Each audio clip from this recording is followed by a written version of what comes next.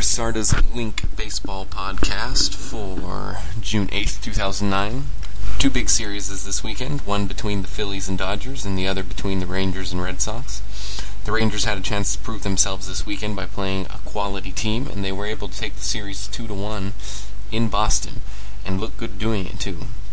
In their loss, they scored only once, but in their wins, they scored 5 and 6 runs, and the pitching was able to keep Boston to 3 and under.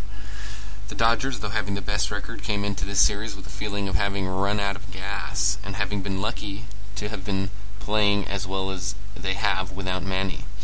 It's true they've scored almost no runs against starting pitchings in the last handful of games and have squeaked out some wins. So coming into this series with the Phillies, they were sort of seen as underdogs, even though they beat the Phils in the previous series and still had a better record. The first game made it seem like the pundits were right. The Phillies really were superior and the Dodgers second class. However, the next two games showed something different. Suddenly, it was the Dodgers who had no trouble controlling the action by figuring out how to win. Day 4 of the series saw young Dodgers pitcher Randy Wolf get blown out. We already know the Phillies are good, but the question remains with the Dodgers. Can they hit and score runs without any sort of power on a consistent basis?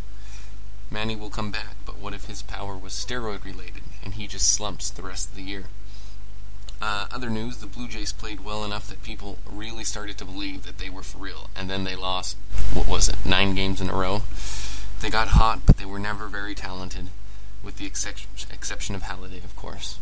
The Rays are struggling to keep their heads above water, and some questions about their health might sink them before the All-Star break. The Mets, who also have health issues, are sitting 5 games above 500, which is amazing to me. I do expect the Phils to blow that lead out of the water very soon. Okay, that's all for now. Thanks for listening.